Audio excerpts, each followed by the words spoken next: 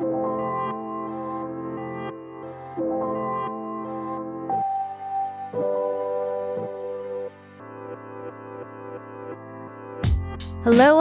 young and profiters. Today on Yap, we're replaying my interview with Caspar Craven, serial entrepreneur and adventurer. In this episode, Caspar told me about his life-changing 2-year journey sailing around the world with his wife and 3 small children. Stay tuned for some nuggets of wisdom about how to hold yourself accountable to reach audacious goals and to learn why creating collaborative values both in your company and in your home can make your wildest dreams come true. One of the main things that you're known for is sailing around the world, an excursion that took 2 years, which you embarked on with your wife and 3 small children who were just 9, 7, and 2. And I really think that sharing this story will give a good introduction of who you are, and it's a good flow for sharing the message that you have for the world, both personally and professionally in our lives. So let's start from the beginning. Take us back to where it started. What was your life like before you decided to set sail around the world?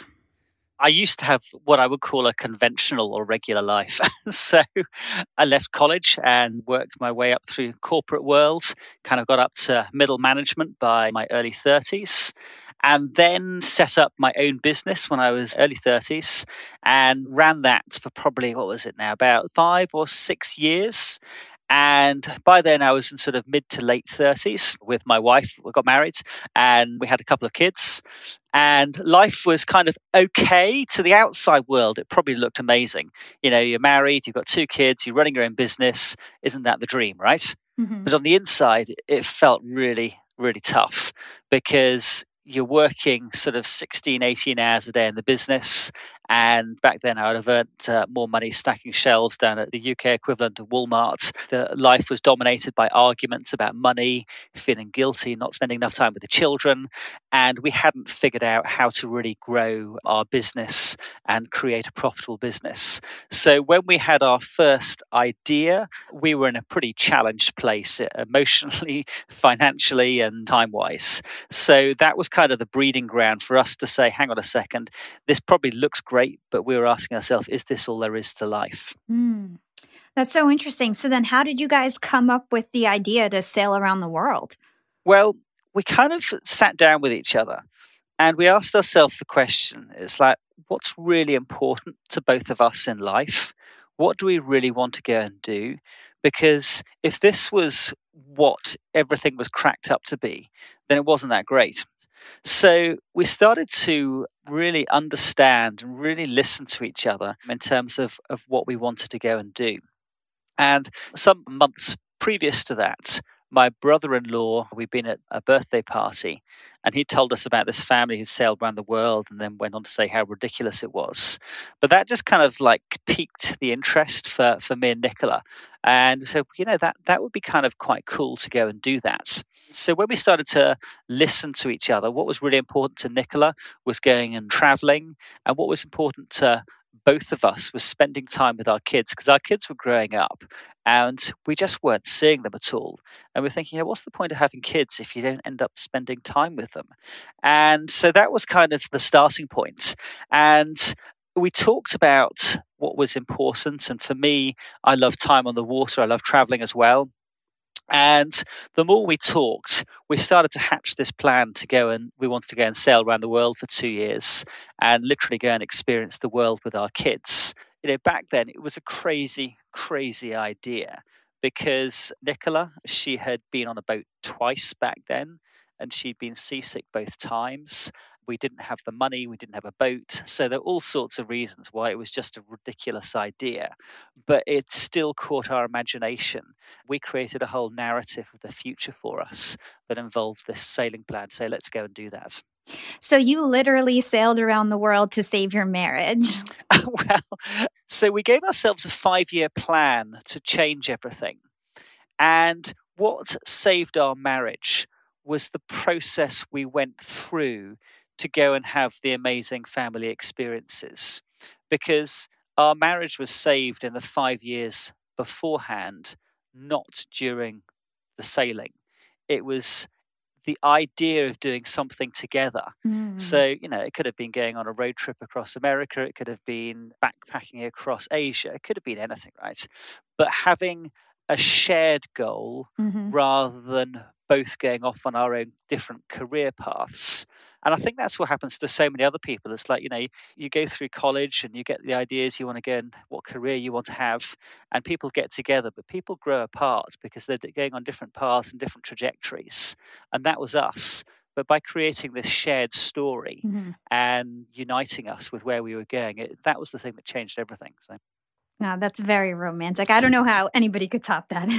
So I heard it took 5 years to prepare for this trip. You just mentioned previously that it was very expensive to sail around the world. So let's talk about that. How did you achieve your financial goals, and what were the mind shifts that you had to take to make this trip a reality? Two big questions there. Okay, so the financial goals. So when we had the idea, I had this small consulting business. We had sales probably about $500,000 and losing money. So in that 5 years to turn things around, I spent the first 2 years where I thought I was doing things, but really I wasn't doing anything at all. I was fooling myself. In my previous businesses, I'd always said, I'm going to build the business up in 5 years' time, I'm going to go and sell it. But that 5 years had always stayed 5 years away. And because we put a date in the diary, so the 1st of August 2014, we're going to be heading off, that now was getting closer. So now in 2011, it was 3 years away rather than 5 years away. And that forced me to start thinking about it differently. And previously, I thought I could figure out all the answers on my own to all these different things. And then I realized I had to go and find people who are way smarter than I was, who'd had success, go and be humble, and to go and sit down and learn from them and say, look, tell me what you've done. And that was the start of the big mindset shift for me, realizing that I had just had to surround myself with people who'd been on this path before. So that was the first step. And then I filled my mind with these different ideas of how to really grow and make a successful business. And I then came back into my company and I started changing everything, hiring staff, new products, new services, just like going nuts in the business. And that worked for about 3 months until the rest of my team turned around and they said, look, you carry on doing that, we're all going to leave just because you're being a nightmare. So that was my second turning point, because I realized that to build anything amazing, I had to create an awesome team of people, especially because I knew that we were going to be on a boat at some point, and therefore the team had to run the business. I couldn't jump in and go and fix the problems. So right from that 3 years before going, I was asking the question, how do we build a business that can run without us? So I then sort of had to go through quite a humbling process of learning how to be a leader, how to engage everybody based on their strengths rather than saying I'm right. I had to listen to all the reasons why other people had.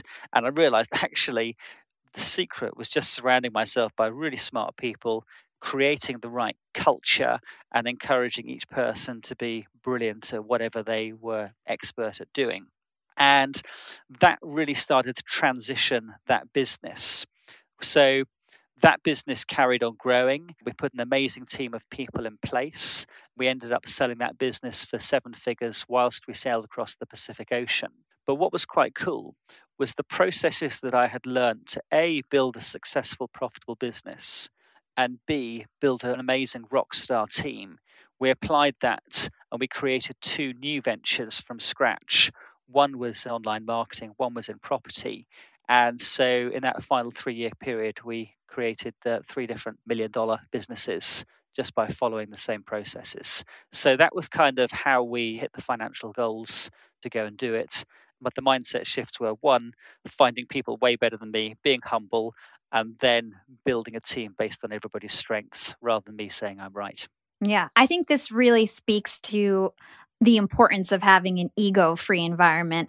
I read that your company goes by the mantra, it doesn't matter who is right, it only matters what is right. And I really adore that. Yeah, it's funny. I'm reading Principles at the moment by Ray Dalio, and the whole idea he talks about, and that's about the idea meritocracy. The best ideas float to the top. It's exactly the same thing. And, the traditional way of doing things, how I've been brought up in the corporate world, was, there's the hierarchy and the people above you know best. But yeah, that really worked for us. It doesn't matter who is right, it only matters what is right. That became the through line in the company. Very cool. And so earlier you mentioned that you had a date in the diary and, it was locked in stone from my understanding for a very long time until you had a back injury and an operation and you had to push it back about just 3 weeks. So why was it so important for you guys to stick to a deadline? Okay, so look, one of my fundamental beliefs is nothing ever happens without a deadline, because there'll always be a reason to push things out. So in that last year before we went away, there were loads of reasons why we shouldn't have gone. We hadn't sold the main business yet, and everyone said, you're crazy. If you go now, the business will go bust. And my back injury, you mentioned, if we had allowed it, any one of those reasons could have stopped us. But by having that date in the diary, it forces you to think about things in a different way, to think creatively. And it's the skill set that we had to develop for doing that was the same skill set that helped us in challenging situations when we're in the middle of the ocean, because you have to get super resourceful. It's an easy answer to say, well, just give myself more time and I'll go and do this or I'll go and do this. But when you really put yourself to the sword, then that just unleashes creativity and resourcefulness, which we've all got. But by moving the deadline back, you let yourself off the hook, basically. Mm-hmm. So you have to force yourself with a deadline. Yeah, I love that. I think that's really great. I recently put up a post on LinkedIn that I feel like reminds me of this, where I said, when it comes down to it, whenever you're faced with a decision, you always just have two choices. It's either make an excuse or make progress. Those are your two choices. Yeah, exactly. Absolutely. There's nothing else in between, right? One of my mentors always used to say to me, people who are good at making excuses are generally not good at making things happen. So it's, Let's hold that thought and take a quick break with our sponsors. Young and Profiters, they may call me the podcast princess, but I'm also the LinkedIn queen. I've been a LinkedIn influencer for 6 years now, and I teach one of the most popular courses about LinkedIn. And I love to teach sales on LinkedIn because when it comes to B2B sales, LinkedIn has got that on lock. LinkedIn is where all the decision makers are hanging out.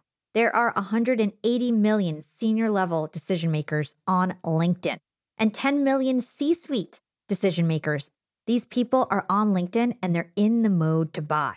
They're using LinkedIn for their buying journey, to research vendors or sales reps that they might work with, to look up how to solve their problems, to learn from industry thought leaders. They are in the mode to buy, whereas on other platforms, they're in the mode to be entertained. You want to get them in the right mindset. You want to cut through the noise with LinkedIn ads. In fact, 79% of B2B marketers rate LinkedIn as their top channel for paid media. And LinkedIn has the best targeting because they've got all these different inputs. People are putting their resume basically up on there. And so there's so many keywords that they can use to target the right decision makers so they can hear about how you solve their problems. And I've got a special gift for all you young and profiters who want to try LinkedIn ads. You can get a $100 credit. LinkedIn was super generous. If you want to make B2B marketing everything it can be and get a $100 credit on your next campaign, go to linkedin.com/YAP, YAP. Again, if you want to claim your credit, go to linkedin.com/YAP. Terms and conditions apply. Young and Profiters, as you may know, I launched my LinkedIn Secrets Masterclass a little bit over a year ago. It was my first course. And so far, I've generated well over $500,000. And the best part is, I didn't have to figure out how to set up my mastermind subscriptions, how to do abandoned cart targeting, and all of that tech geeky stuff. I just left that all to Shopify. Shopify is the global commerce platform that helps you sell at every stage of your business. And if you're in that I need to sell more with less stage, Shopify Magic is your AI superpowered sidekick ready to whip up captivating content that converts. And it doesn't matter if you're selling digital products or vegan cosmetics. Shopify helps you sell anything, anywhere, from their all-in-one e-commerce platform to their in-person POS system. Stop those online window shoppers in their tracks and turn them into loyal customers with the internet's best converting checkout. I'm talking 36% better on average compared to the other options out there.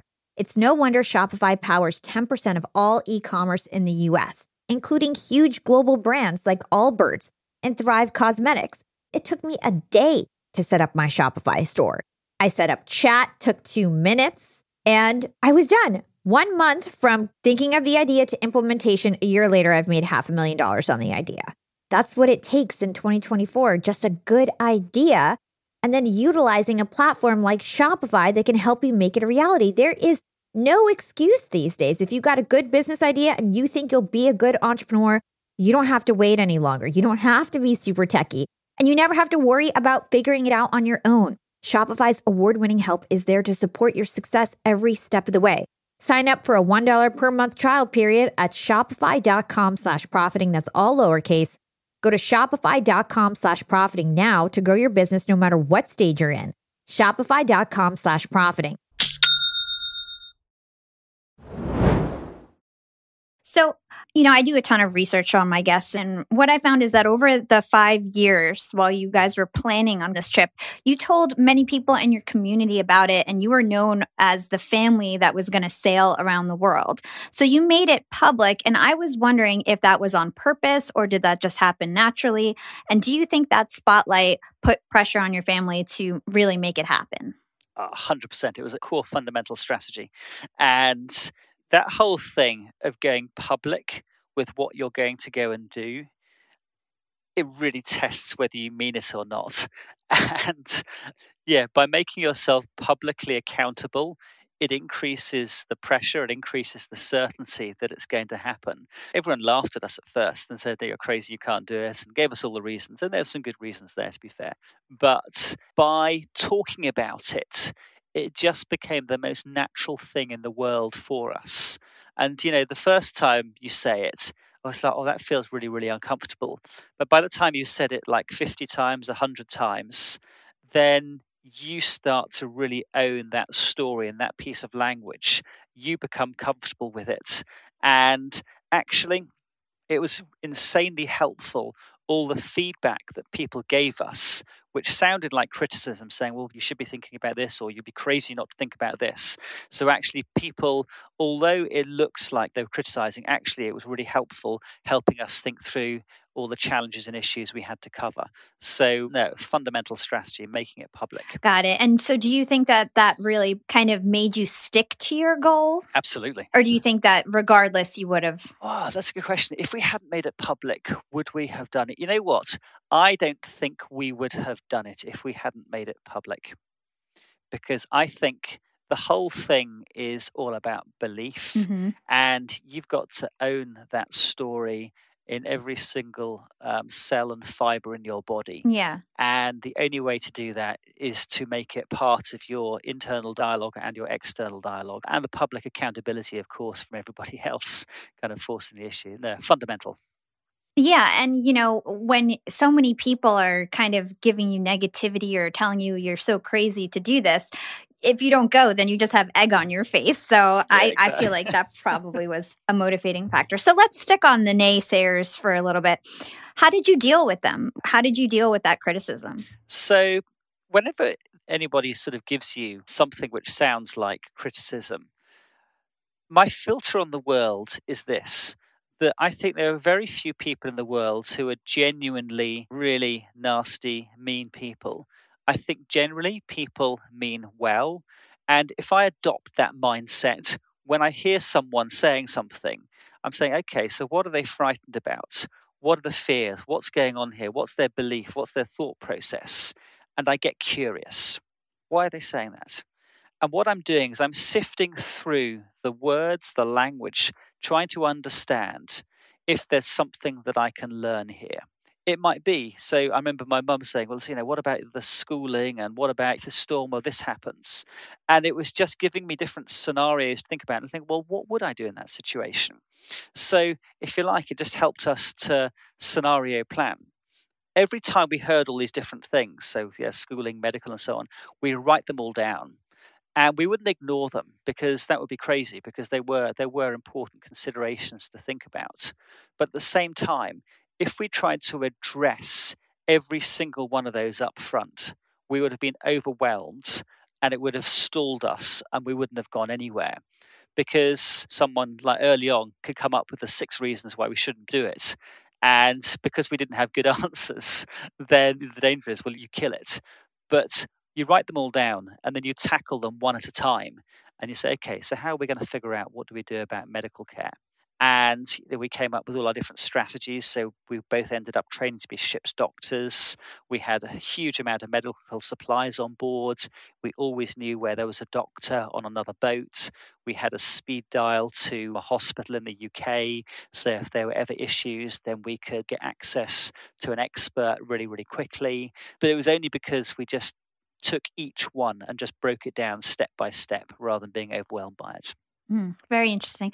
It seems like we could really apply this all in our daily lives. And it reminds me of something that Hillary Clinton once said. She said, learn how to take criticism seriously, but not personally. So you really have to just learn from the criticism that you get. Not every critic is a hater. Some people are just genuinely interested to help you improve, or in your case, specifically to be safe as you sail around the world. And if there's truth to criticism, you better just learn from it. And if not, just let it roll off your back. Absolutely. Absolutely. Again, go back to what Ray Dalio says in Principles. It's all about finding the truth. And it doesn't matter where that truth comes from. So to take an emotional position and just create an argument is crazy because you're missing out on what value there may be in finding that truth. Exactly. So going back to making it public, part of making it public was standing your ground and making a firm decision about sailing around the world. And I believe that when you believe something, things can change quickly. So when you have a firm and clear decision, you start to take action, you start to keep taking actions and building habits that help you continue to make progress towards your goals. So can you talk about this concept of relentless action? Yeah, I mean, it's exactly what you just said, basically. Once you've got that crystal clear story, when you can be single-minded about where you're going, then that cuts away so many different confusions you might face, because each individual decision you're faced with, you say, is it moving me meaningfully, measurably closer towards my goal? And it's like, well, it's a yes, no question then. So you can be really, really focused. And there were loads of things that we tried to try and create the money to make it happen. And loads of things didn't work. But the simple mantra was, well, you try something. If that doesn't work, you try something else. If that doesn't work, you try something else. And you keep going until you get to it. So it's just that mindset that you just haven't figured out the answer yet. And you will figure it out. You just might not know what it is right now. So that's basically what behind the relentless action, that once you're driven by something that's burning so powerfully inside you or inside you as a family team, then nothing's going to stand in your way. What's the famous saying? You either find a way or you make a way, right? And that's what's going to get you there. Very cool. So let's talk about the preparation that you took specifically with your family. So we talked about the financial, how you got ready, with your business and being able to let your business be managed by other people while you sail around the world. How about the preparation for actually going on this trip? From what I read, you basically treated it like a business plan. You had a vision, a purpose, organizational values, and that's super interesting to me. So can you describe how you got your family ready? Yeah, it's funny. This is one of the things I speak to a lot of companies about how do you take corporate or business principles and apply them at home? And also, how do you take principles that operate in a home or in a family and apply them in a business? Because I think the thing that makes us successful in both business and family is exactly the same. But so often people have a mental separation. This is how I am in my work life. This is how I am in my home life. But it's identifying what are the core factors that make you thrive. So the key things that I found that transformed the business were around having the really clear direction, where are we going, the really clear understanding of why it mattered, having the really clear purpose, and then having the values. So defining how we act together, how we work together, how do we behave. Those were things that fundamentally changed the game in the business and just led to our stellar growth. So I observed that was working in terms of unlocking the human potential at work. So I kind of thought, well, that would be interesting to try that at home as well. I've never seen that done anywhere. So we went through the same process with the kids of talking about the really clear vision and engaging them on a level they could understand. So creating pictures, cutting out pictures, and just sort of imagining what the future looked like. Talking about the mission, why did it matter? And for us on a family level, that was all about creating magical, life-changing experiences. And then the values, which were a core part of how we dealt with challenging situations. The same things that we'd done at work, we just did at home. And so we co-created a set of family values and then talked about how do we show up when we live those values at their very best, and then just created rewards and prizes so that we would make sure that those values actually stuck. Because I remember doing values back in my corporate days and just thinking it was a whole bunch of BS, and it was kind of like done badly, as I think most companies do it. But when you do it well and you really engage people, then I think you just get incredible engagement with the team and with the people. Mm-hmm. So those were the business ideas that we were taking into family life. Okay, so now let's transfer it back to business. So if we have a team that we're working with, or maybe a business that we're starting, what's your advice on determining your values and then having, like you mentioned, people stick with them? So I'll tell you the way not to do it first, because I've made every mistake in the book. So the way not to do it is for the CEO to go home, sit down and write out like 6 values and say, these are the values, and come up with a smart way of remembering them, and then go into the business and say, here's our values. Because I did that, and the business turned around to me and said, no, they're not. So we had to co-create them. And the value in the process is everyone feeling engaged, everyone having a voice. So I was imagining like you're cooking a meal, right? That you've got the big pot on the stove. And if everyone's like chopping up some meat or some vegetables or whatever else, and they're putting it in, and everyone's stirring it and adding some herbs and spices, once you co-create that meal, you have much more ownership. Same thing with values, that with an early stage team, you sit there and you talk about, what are the things that are important to us? How do we want to act? How do we want to engage together? And it's that process itself that creates the glue for how you work together. So the process is actually more important than the values that come out of it, because nobody's going to go and create values like, be evil, be nasty. They're all going to be good things heading in a certain direction. So it's more important that everyone feels involved in creating them, and then talking about how do we make sure that those values live in the business? What's the process for how they actually show up? And again, co-creating that. So fundamentally important. And you see all the big successful companies, right? They all have strong culture, and so many of them are values-driven organizations. There's so many of the fast-growing companies that I see are very much values-driven. And that was the principle. So let's hold that thought and take a quick break with our sponsors. Young and Profiters. Yap Media is growing so fast. I have 10 open roles just this month. In the past, it would take me so long to find hires. I have to go on all these different job sites. I have to create my own skills assessments. That's why I let Indeed do a lot of this heavy lifting for me. Indeed is the powerful hiring platform where I can attract, interview, and hire all in one place. Indeed has things like skills assessments, where when we have specific roles, we can find an assessment that matches that role, and we can make sure they have the skills that we need. Then I can focus on culture fit. I can make sure they're scrappy enough and are obsessed with excellence, and do all the things that we need to do for them to fit in at Yap. And Indeed streamlines hiring with powerful tools like Instant Match. An Instant Match basically matches you with candidates as soon as you put up a job post with people who are qualified right away. It's instant. And the best part is it gets better as you use it. So now when I use Indeed, especially when I'm hiring for similar roles, I get people right away where they know that I'm going to like the candidates because they can see what my preferences were in the past. It gets better as you use it. According to US Indeed data, the moment Indeed sponsors a job, over 80% of employers get candidates whose resumes are a perfect match for the position. It's like waving a magic wand that gets better as you use it. So I love using Indeed. We've found a lot of our A players on there. Join more than 3 million businesses worldwide who count on Indeed to hire their next superstar like we do at Yap Media. Start hiring now with a $75 sponsored job credit to upgrade your job post at Indeed.com/profiting. Offer is good for a limited time. Claim your $75 sponsored job credit at Indeed.com/profiting. Again, that's Indeed.com/profiting. And support the show by saying you heard about it on Young and Profiting Podcast. Again, it's Indeed.com/profiting to get your $75 credit. Terms and conditions apply. Need to hire? You need Indeed. Young and Profiters, we are all making money. But is your money hustling for you? Meaning, are you investing? Putting your savings in the bank is just doing you a total disservice. You got to beat inflation. I've been investing heavily for years. I've got an E-Trade account. I've got a Robinhood account. And it used to be such a pain to manage all of my accounts. I'd hop from platform to platform.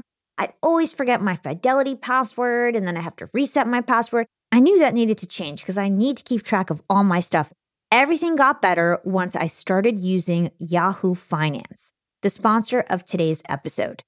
You can securely link up all of your investment accounts in Yahoo Finance for one unified view of your wealth. They've got stock analyst ratings. They have independent research. I can customize charts and choose what metrics I want to display for all my stocks so I can make the best decisions. I can even dig into financial statements and balance sheets of the companies that I'm curious about. Whether you're a seasoned investor or looking for that extra guidance, Yahoo Finance gives you all the tools and data you need in one place. For comprehensive financial news and analysis, visit the brand behind every great investor, yahoofinance.com, the #1 financial destination, yahoofinance.com. That's yahoofinance.com. I love that advice. Personally, after reading your story and all your emphasis around values, it inspired me. And now I have a team of 8 who help me work on this podcast. And so we're going to sit down and talk about our values and outline them. And I'm super, looking forward to that. So thank you. I look forward to hearing what they are. You want to create a big picture, right? So that's what we did, both at home and in work. Created a big picture, like we painted it.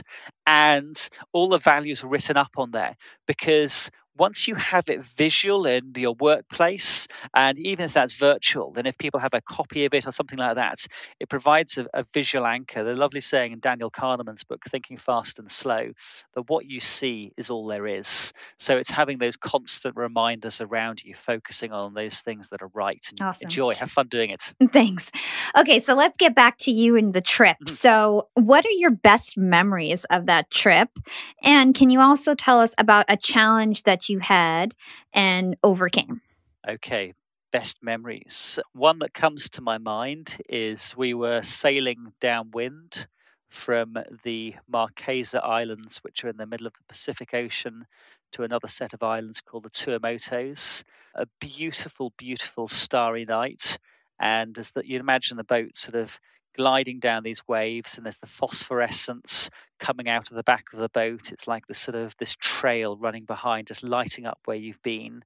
And sitting up on the foredeck at the front of the boat with my 9-year-old daughter, we were looking up at the stars and the planets, and we were wondering and talking about whether there's a daddy and her little girl somewhere else out there on another planet, and just talking about the universe and the world and just being present there in the moment. The magic was experiencing stuff together with our kids. So yeah, lots and lots of magical experiences like that. Could you talk about the Galapagos Islands, how all the animals were coming to you and not scared? Oh, amazing. Yeah, so basically, there's no natural predators in the Galapagos Islands. So as we were sailing towards this, they sit right on the equator.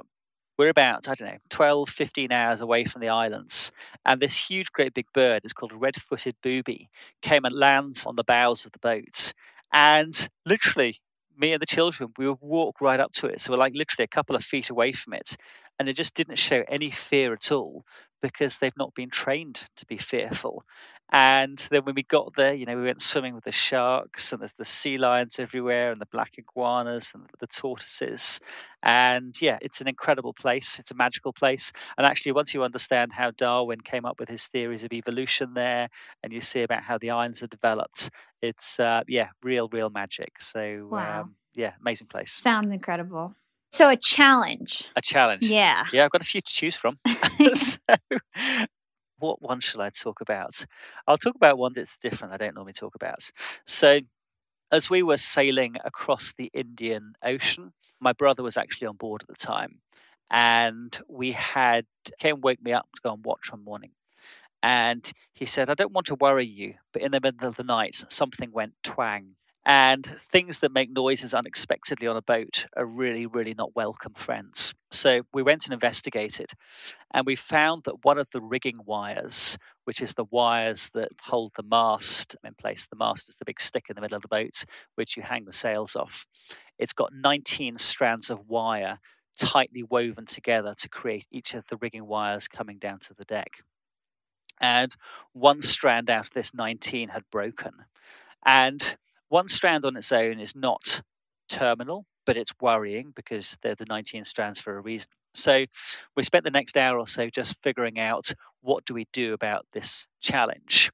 And we went up the mast and we took additional ropes and we were tying them back down to the deck, so to strengthen that side of the rigging. And then we put more repairs around the broken strands and we carried on. 24 hours later, we checked it again, and there were 3 broken strands. Now, I think if a 4th strand had gone, the mast would have fallen over, and then we wouldn't have been able to sail. We were about 800 miles away from Africa at that point, that we would have had a different set of challenges. And of course, you only have bad weather when things are going wrong as well. So lots of wind, lots of big seas. So actually, in that scenario, as soon as I found the 3 strands were broken, we turned the boat around and we started to head back towards Australia, so sailing the wrong way, because it took the pressure off that side of the rigging that was on the port side, the left-hand side of the boat. So by changing direction, I put all the pressure on the right-hand side of the boat. And then that bought us some time to figure it out. And we tried putting more repairs in place. But the final solution was actually there were some friends of ours about 50 miles away, and we called them up and they had the piece of repair equipment that we needed. And so they sailed towards us and we did a mid-ocean transfer of these little clamps that we needed to secure the rigging and get it in place. And just in case anyone is thinking, why didn't you have those on board? If we took every single spare that we needed for every single situation, there wouldn't have been room for us on the boat because you'd need to take so many things. Anyway, so we got the equipment and we repaired it and we carried on. We made it to South Africa. But it was a scary moment because it's like you're challenged and you've got to sit there and think about how do you do this. But it's the same challenge we learned when we were creating the money for it, that, okay, well, no one else is going to fix this. So what are we going to do? Mm-hmm. And you get resourceful. Can you talk about how some of the value work that you did, can you talk about a challenge where you channeled some of the value work that you did with your family before the trip? Yeah, of course. So the one that comes to mind is when we had the power failure in the middle of the Pacific. And the instinctive reaction, I think if I'd been back in my old corporate world, would have been to turn around and to blame someone and start pointing out all the things that were wrong, saying like, it's your fault, why didn't you think about this? But because we'd spent so long on our values and ingraining our values, that those are the things that just became first nature. So rather than turning to blame, we just lived our values. We found the humor in the situation because we didn't have some working toilets, so we had to improvise with a bucket. And we just literally, for 4 days, we had to figure out how do we work together as a team. And that was, I think, our defining moment for living our values together. We looked after each other. There was laughter, there was compassion, there was understanding. So literally just living our values rather than going to blame. But the only reason we were able to do that is that our values, we talked about them every single day. We'd done these values awards, we'd done these charts talking about what was right rather than what was wrong. So it was ingraining that behavior, because most people in society talk about, all the problems. People who start a sentence by saying the problem is, and our brains are hardwired to think that way round. But by focusing on the values and telling people what they're doing well, then that's what helps you, I think, in challenging situations. So it goes against normal behaviors, but for me, it's much more powerful to do that. Yeah. So all this talk about your challenges, it really just proves how your attitude, your actions, your words, they can all really make a difference. And it reminds me of a formula I heard you say in another interview. It's E plus R equals O. Can you explain to our listeners what that is and how it's relevant? Of course.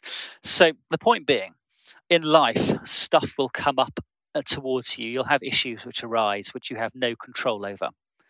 And the only thing you can focus on is your reaction. So the formula E plus R equals O is E is the event, something happens.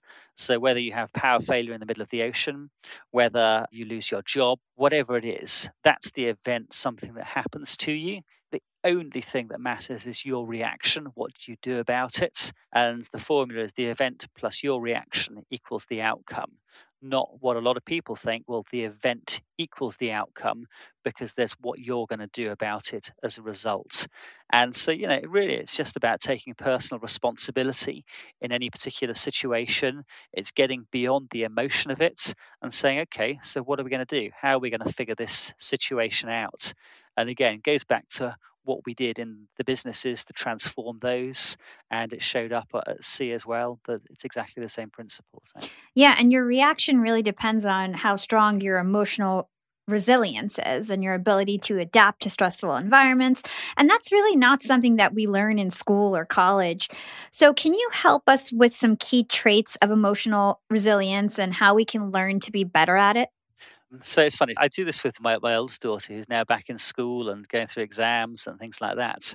So in any particular situation, it's just pausing for a moment, just composing yourself, taking some deep breaths, and just stepping back from it and just sort of saying, okay, so what's really going on here?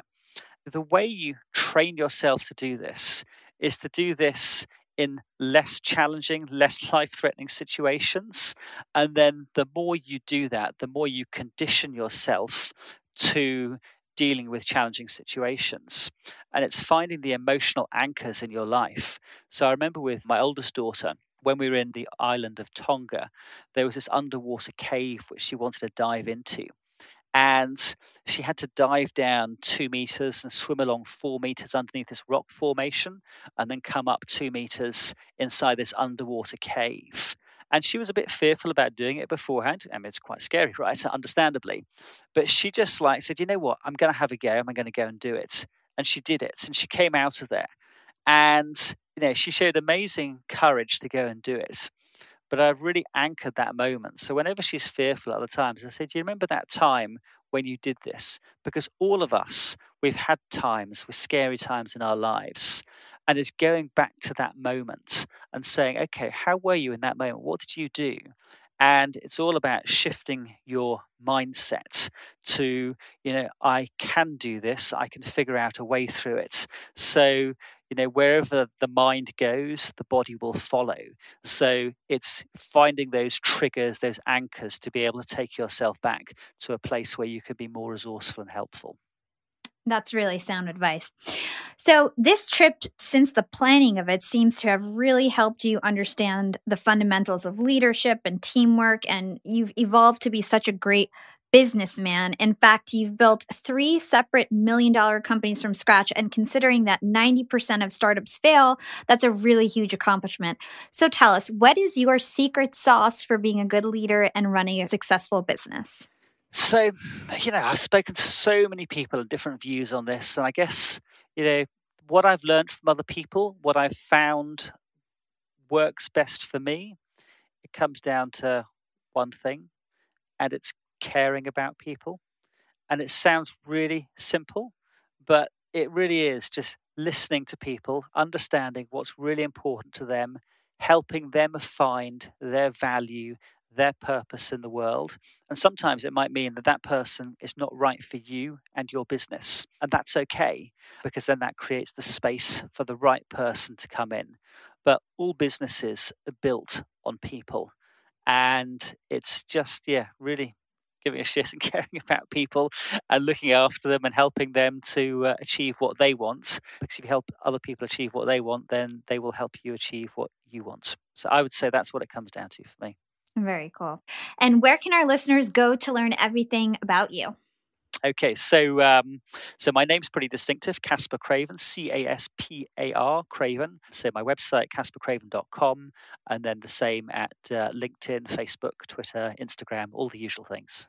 And he's everywhere, and his story is everywhere. And you've got a book, right? What's your book about? Yes, so basically the book is called Where the Magic Happens. It's on Amazon. It's a hardback book and audiobook as well. But it's in two parts. The first part is the 5 years of preparation, which I think is the most interesting part because that's the part that anyone can go and take and apply to their lives no matter where they're up to. And it goes through all the steps that we had to learn by trial and error. And then the second part is about the sailing adventure and then what we learned from that. So it's kind of like a self-help book disguised as a sailing book, if you like. Yeah, it's very unique.